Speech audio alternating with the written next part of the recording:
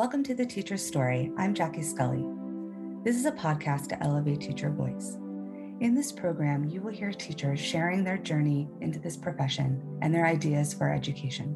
This is about honest, vulnerable, inspiring storytelling. It's a time and a space for teachers to share their ideas for the future of education. Teachers are beautiful beings who give their heart and soul to their community. They're innovators, they're inspirational, not only to children, but to the people around them. And they deserve to share their voice. So welcome to The Teacher's Story. Enjoy. Hi, welcome to The Teacher's Story. I'm Jackie Scully, and today we have Chris Schutt with us. And he is a former teacher, middle school teacher as an education technologist, and then transitioned out of the classroom and has worked for Pearson as a senior product designer, founder of Schutt Career Consulting, LLC, is a career coach. And I think a lot of what we'll get to later in the conversation is maybe how you could maybe help, teachers who are looking to transition out of the classroom if they're looking for something new in their either in education space, but maybe a new role completely. So thanks for being on the show. Absolutely. Thanks for having me, Jackie. Thrilled to be here. So my first question for you is what initially got you into education in that first role that you were in? Yeah, so most people go into education because someone had a really big impact on their life, or from a young age they found a passion. That is not what happened to me. Honestly, I went into education because I wanted a better work-life balance, which is kind of funny looking back on it because that's the exact opposite of what I got. But Exactly. But before I was in education, I was working in the corporate world as an insurance analyst, and I could not stand my job. I was anxious, I was burned out, to the point where the stress of the job was making me physically ill. Mm. And so I was looking for another career, but I didn't know where to go because this was the last career option within my field of study. So am I going to have to go back to school? Am I going to have to go through a boot camp to change into a different industry? I really didn't know. But then around this time, my father was laid off from his position. And while he was looking for another full-time role, he started substitute teaching. And he would come home and he'd share stories about his day as a substitute teacher. And I thought it was really interesting because he had no education or experience. I honestly have no idea why he thought he would go into education, but I found his stories interesting. So I figured, you know what? Most of my family and friends are educators, and I was looking for something that had a higher level of fulfillment than what I was currently experiencing. So I went the substitute teaching route as well, and really enjoyed the courses, especially when they would discuss things like how do we effectively learn, how can we deliver a lesson in a way that really makes an impact on students. But the moment that really made me pull the trigger was when I gave my first lesson. The instructor was observing my first lesson, and first thing she said was, "You need to go into middle school education." And I said, "Done." That was all I needed apparently. So I did. I tweaked my resume, sent out applications to different school districts, and a month later, I was hired on by a school in Wisconsin on an emergency permit. And that's kind of Wow. how I went from the cubicle to a classroom full of students who have easy access to knives and power tools. That's really cool that you were just doing this as kind of like a almost like a side gig, kind of in between of transitioning out of the corporate world. I've had quite a few people on that have teaching was their second career. So like was in the corporate world and just felt like, what am I doing? What's my purpose? Like this isn't meaningful. And thinking like, well, at least like mentoring young people would be meaningful. It could give work-life balance as you're thinking, oh, holidays, summer's off. You end at 3 o'clock, like done. Yeah, like you're still working around a lot of that time, as I'm sure you'll talk about. But that someone saw something in you, especially thinking middle school, which is it takes a very special person to teach middle school. I taught middle school in my first years teaching. I could not go back to it now. I've just been in, high school for so long. But it's funny because like the lower school teachers or elementary school teachers were like, oh, they're so patient, they're so caring, they have to have a lot of energy. And then like the high school teachers are like, they're usually very serious and like, everything perfect, like in a line, very regimented. And in the middle school, you see them and they're just bonkers. They're just like all over the place. They tend to be like the funniest and most fun people to be around. Like if you want to go to a happy hour with middle school teachers because A, they have stories and they're just fun people because you have to have that kind of like spunky, spontaneity kind of attitude and like personality to be around a bunch of hormone filled kids going through, their transition in life. So that's fun. So what are some maybe early stories or lessons that you learned or challenges or any aha moments from your early times teaching middle school?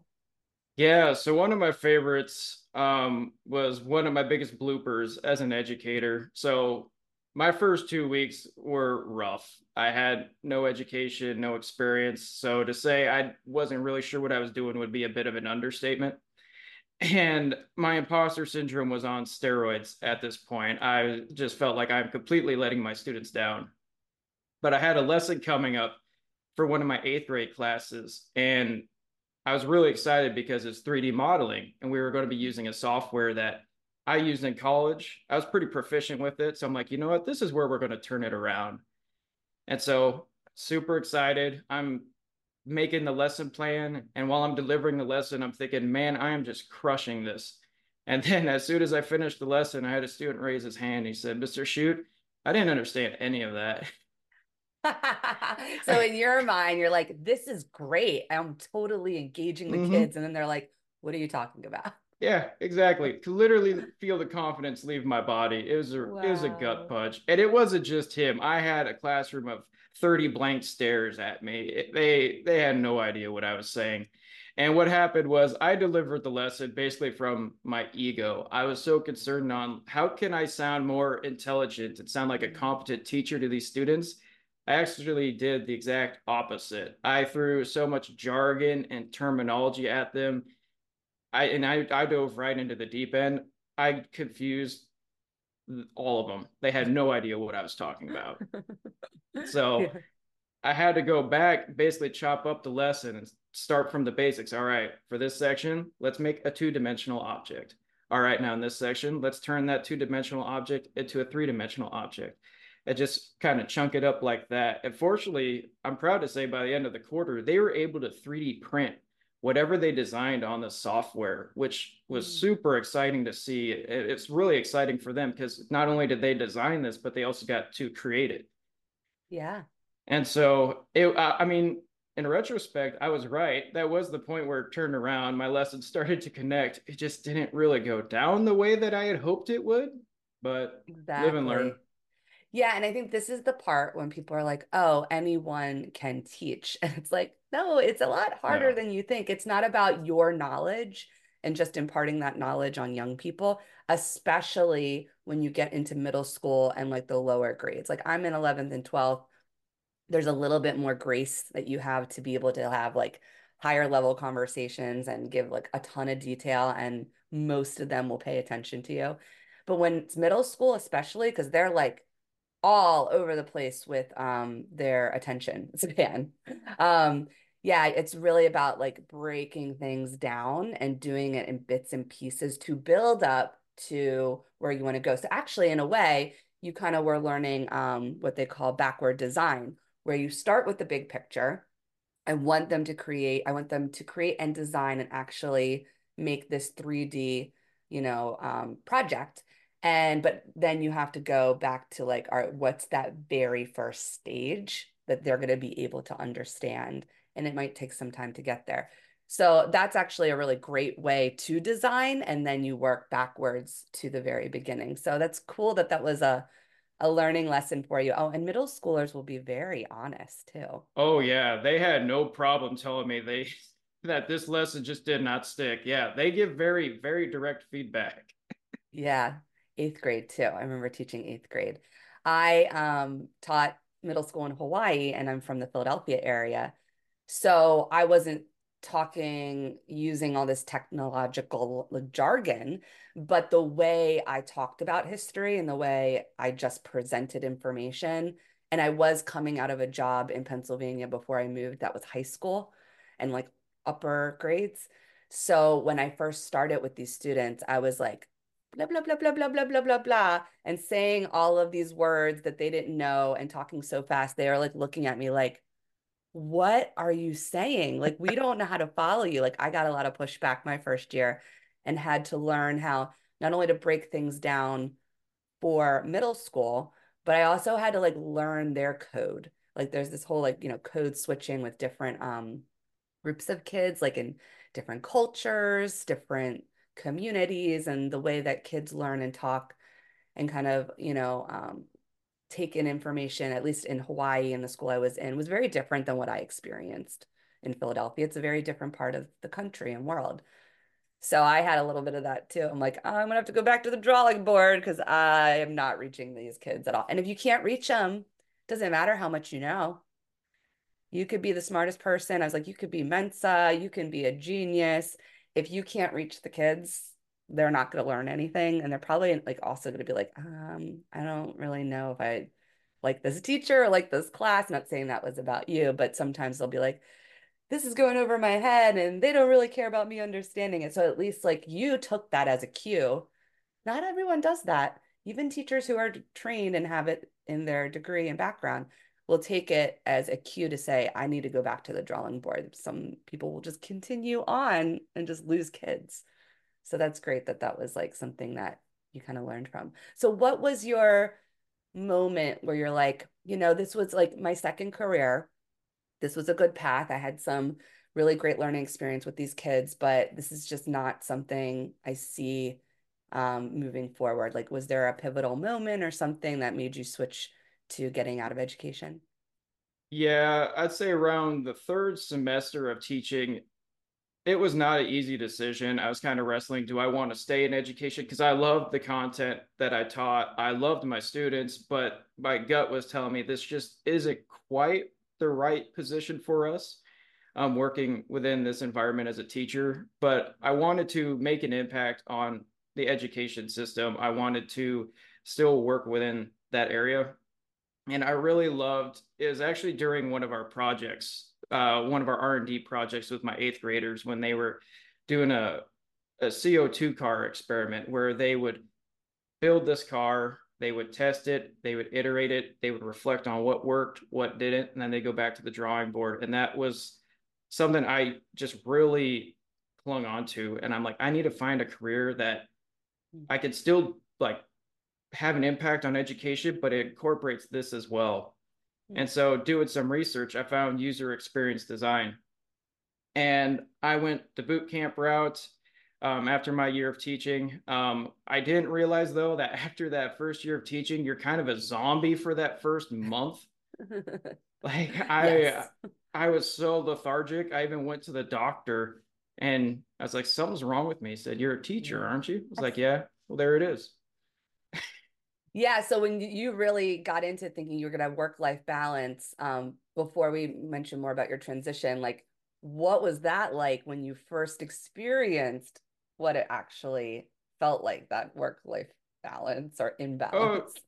Oh yeah, those breaks, I was just trying to recuperate. I was trying to, oh, okay, what lessons do I need for my next quarter? What worked, what didn't? And then a lot of times it's like I am just too tired. I can't even get off this couch. So Hmm. like you're kind of comatose almost for a Yeah. couple of months. So I'm like, yeah, this isn't the work-life balance I was looking for.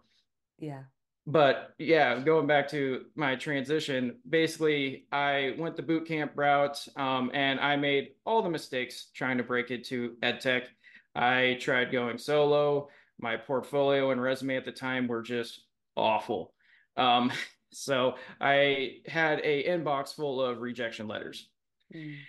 But then I switched my approach and I started building relationships with other people. And I started sharing my stories from my time as Mm. an educator and started communicating my value. Like, this is why I'm a standout designer because of my experience as education, Mm. Hmm. because of my experience in education. And that's what really started to resonate. And that's how I met my mentor. My mentor shortly became my boss afterwards. And then that's how I broke into design full time. And I've been in the education space ever since, working either as a designer or coaching educators who are also in the middle of a career transition. I love that. And I've had a few people on that have done the same, where they're like, I want to leave this space. And it's not because I don't care about education or the kids. I actually want to make a greater impact. And I feel like I have the passion and the skill set in another way to make that greater impact. You mentioned when I had on Kevin Foote that you listened to that Yeah. episode, did the same thing. He wanted to leave and he wanted to look at the classroom design and how we won't maybe think firsthand that that's going to make a huge impact on education, but it really does. Like the environment does make a huge impact on how kids learn. Are they engaged? Do they enjoy going to school? If their space is like more modern, interactive. So he found that that was really making a greater impact. And he's still going into schools and he's meeting with teachers and like administrators, superintendents, and very much like in that space. So I think that's also kind of connected to your story. So yeah, if you want to share a little bit more about what you do now specifically, or also the maybe teachers that you've worked with, or what you're seeing in this time, kind of pandemic, post-pandemic, right, with teachers looking to transition. Yeah, so since leaving the classroom, I've been fortunate enough to support teachers and students in a different way than I did before. Especially for students as a designer, I've worked on projects where we would build a mobile application that allows students to learn English as a secondary language. Built an application that allows higher ed students to get that job, that first career out of high school, or not high school, out of college.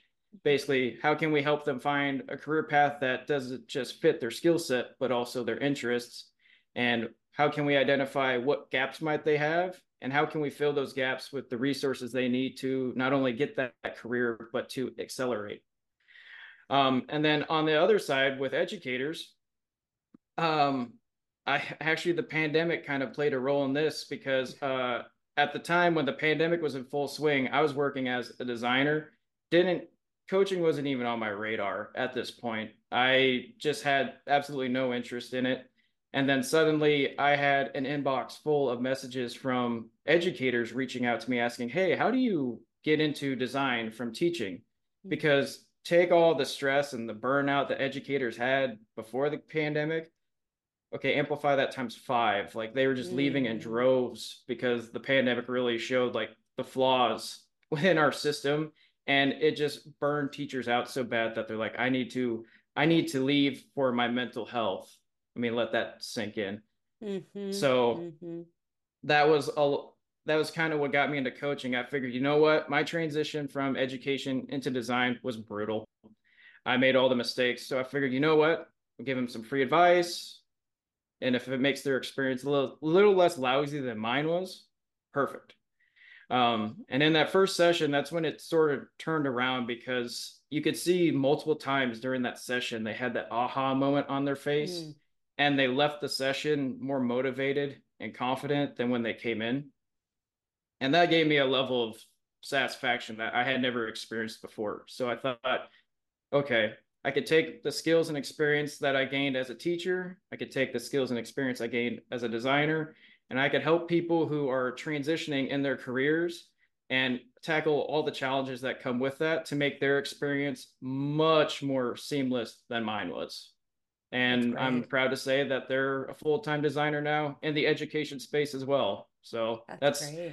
that's partly thanks to the pandemic, I guess.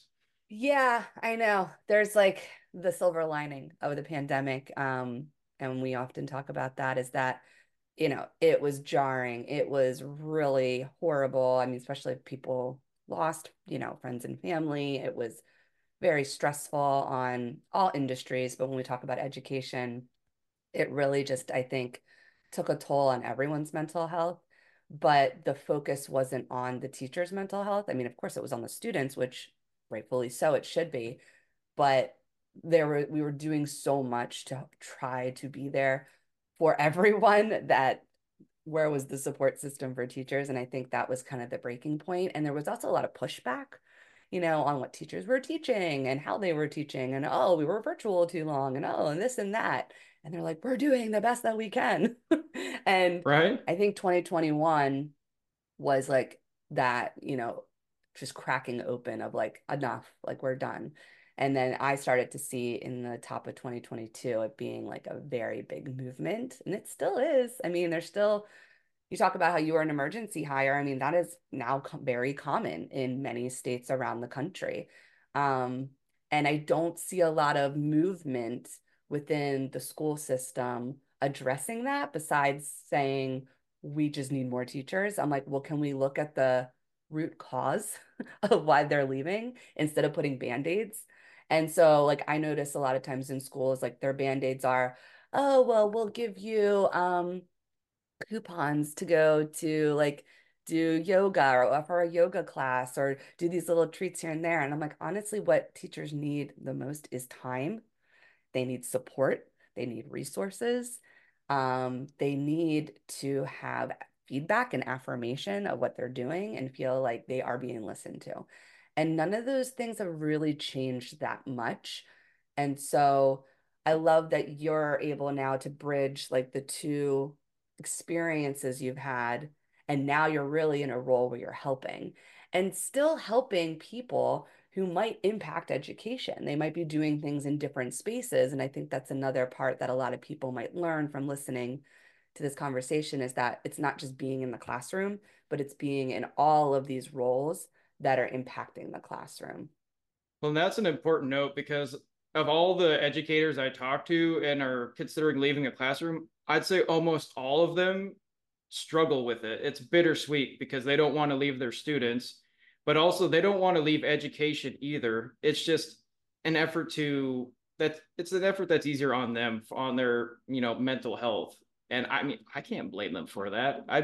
I've been there. It's rough. And it's like you said, there's just not enough support for the mental health aspect. I mean, even in like corporations, you'll see these initiatives to offer, counseling, mental health days. But as far as I can tell, teaching, it's still sick days you got to take, Yes. and Yeah. you have a very limited number of those as well.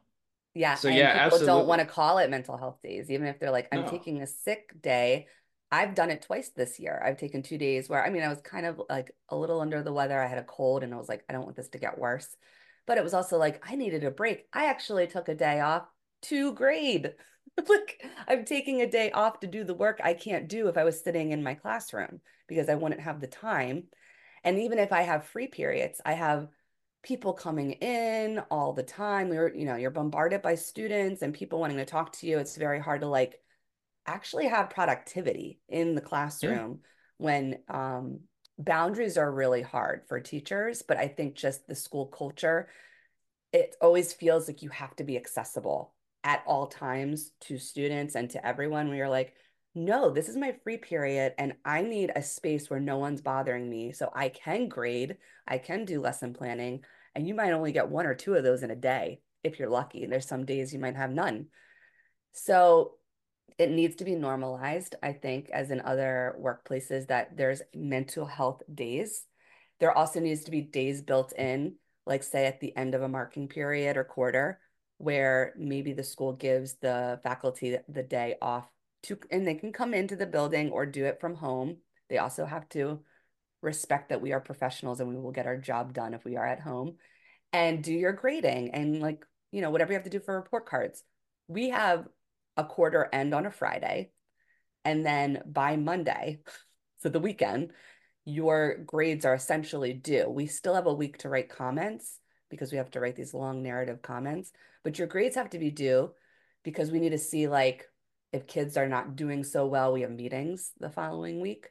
So if you do have stuff coming in at the end of that quarter, you're grading over the weekend. Like I did that this past first quarter. I had a paper come in and I normally try to end the quarter a week earlier just so that this doesn't happen. But, things get behind or the schedule gets busy. And I had a paper come in with two classes, and I was doing that for an entire weekend or like about 5 hours. So that just doesn't make any sense at all. Instead of saying, let's take this Friday off, like the quarter ends on a Thursday, the Fridays off, faculty can come in or work from home. Whatever you collected or assessed this week, you now have the 8-hour day to do whatever you need to do. And honestly, you could get it all done well before 8 hours. Like I could start my comments. Like when I'm at home and I'm in my space and I'm like zeroed in working, I can do it in half the time than when I'm at school. Absolutely. Yeah. So, And yeah. a lot of it comes down to class size too. I was speaking to an Yeah. educator not that long ago because I mean, when I taught, I averaged about 25 to 30 kids in a class, and 30 is a lot. Yes, it is. That's a lot of kids to manage. That's kind of the And middle tipping point. school. Oh, yeah. It's like the difference between having a class of students and a pack of wolves. And now you hear stories post pandemic where there's such a teacher shortage that their current class sizes went from an average of 20 students to now almost in the 40s. Like, how do Mm, you manage that many students being just one person?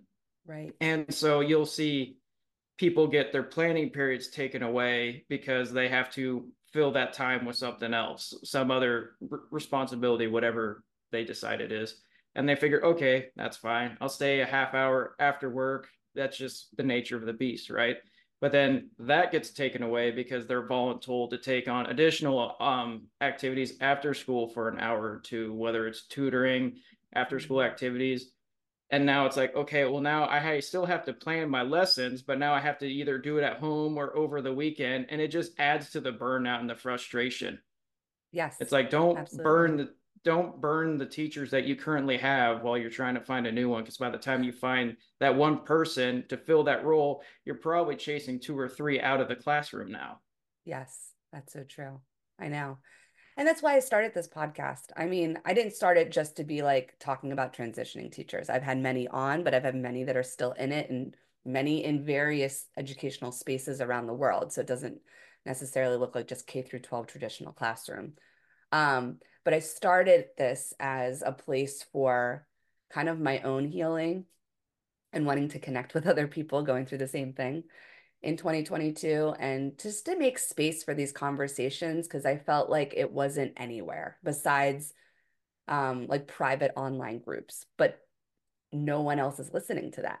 So I especially wanted people from outside the industry to listen to these stories because I think if you have allies in other industries that are outside of education and they're hearing about this, and a lot of them are like, whoa, I had no idea. I had a friend recently read my book that I just had out this fall where I talk intimately about teaching and all of these experiences I've had. And she's never been in the industry and she knows me very well.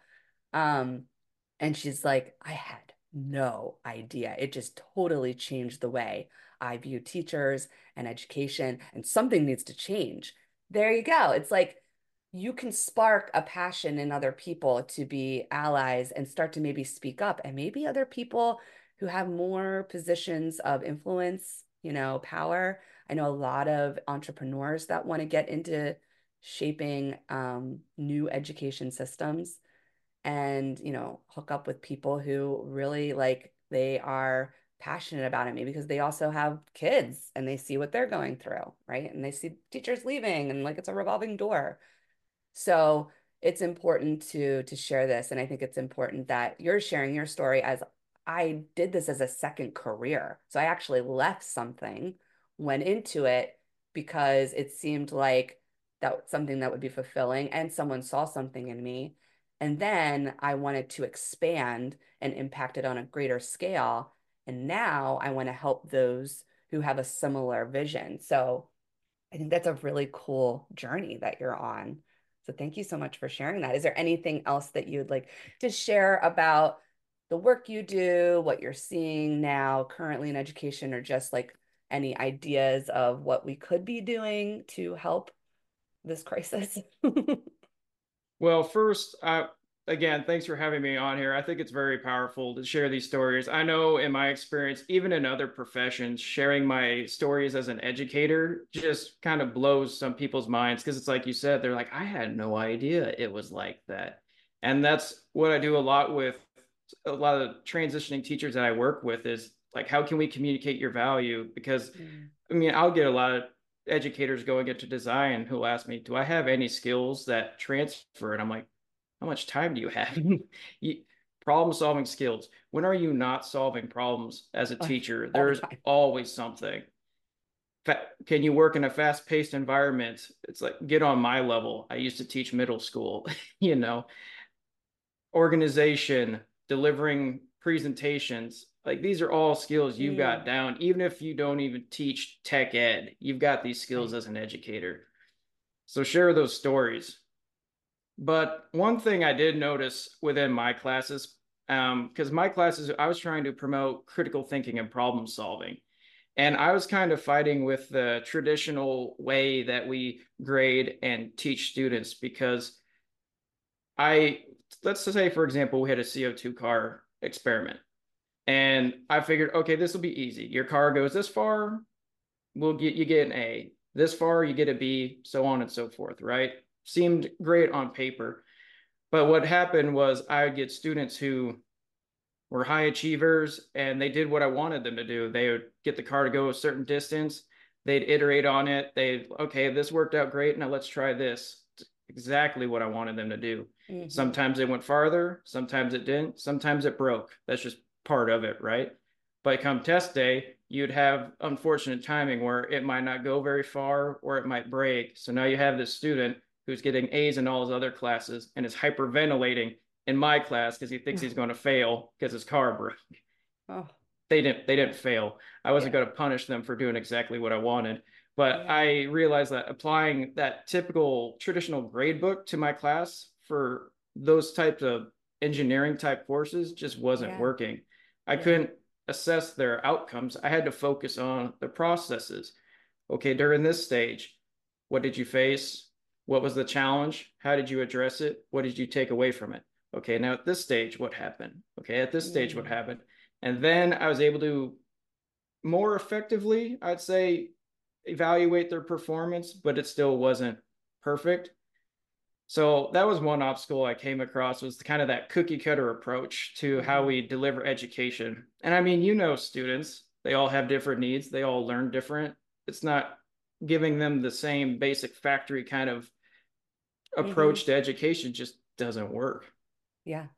And I like that you mentioned process because I talk about that a lot, even within my own school. I'm like, we're a product school. Most schools are product schools because it's the grade, right? What does that grade mean on your transcript, getting into a certain college, if that's your track, whatever. But we don't value the process. And you can grade process. Like you can make rubrics for that where you're looking at improvement, you're looking at reflection, you're looking at going back to the drawing board, you're looking at failure as a positive because it's what you do with that failure. So it's like, here's something you failed. That's not going to be your end result outcome grade, but I want you to do something with it. If you decide to do nothing with it and you're just like, I don't really care, okay, that might be then reflect it, right? But if you're like, no, I'm determined to go back and fix this, even if I fail again, that's going to be part of your grade, your outcome, because you are learning from the process. And that's really what you do in the real world, especially if you're going to get into anything with STEM, right? Anything with Right. STEM, you have to be okay with failure. You have to be absolutely, okay with reflecting on a deep level and going back to the drawing board many, many times. And I would say that in almost any field, but definitely STEM. And so I think there are lots of schools that are starting to spring up that are more kind of alternative education spaces that are focusing on process and more like portfolio based reflection. Maybe they don't give like grades, but they look at like more feedback, written feedback on like a rubric, narratives. And we have that too. But grades are it's such a problem. And that's why I'm like, we need to start thinking about portfolios. I want students presenting and talking about their work, talking about the process. And then that is part of the culminating grade, right? Like if you can give a formal presentation and talk about your failures, talk about your improvements and your strengths and how you are this like holistic person learning, right? That should be a quality, not just the test. And that's why I get frustrated with that as well in the system overall, but particularly in STEM, you don't want it just to be about that product or that Yeah. one test that you do, because there's so many things leading up to that. Yeah, I love what you said there because I don't want students to just memorize stuff for a test and then they'll forget about it 15 minutes later. I care more about what mistakes did you make? What did you take away from it? And then how are you applying the learning? That's, I don't care how many mistakes you make. I encourage you to make mistakes. Like that was the basis of all my classes. But I don't want you to just memorize stuff just to get the A and then that's it. You're not going to retain that information afterwards. Yeah, absolutely. This is great.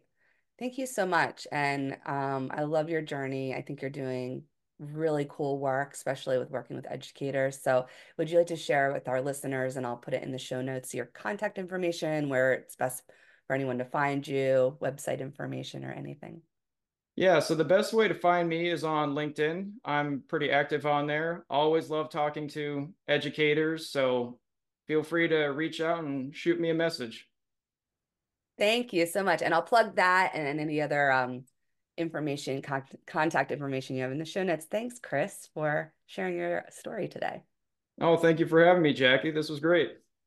Have a great day and happy holidays. Thank you for listening to The Teacher's Story. If you like this story, please subscribe and leave a review. You can also follow this podcast on YouTube and subscribe and leave a comment. All reviews help this podcast keep going and elevating teacher voices.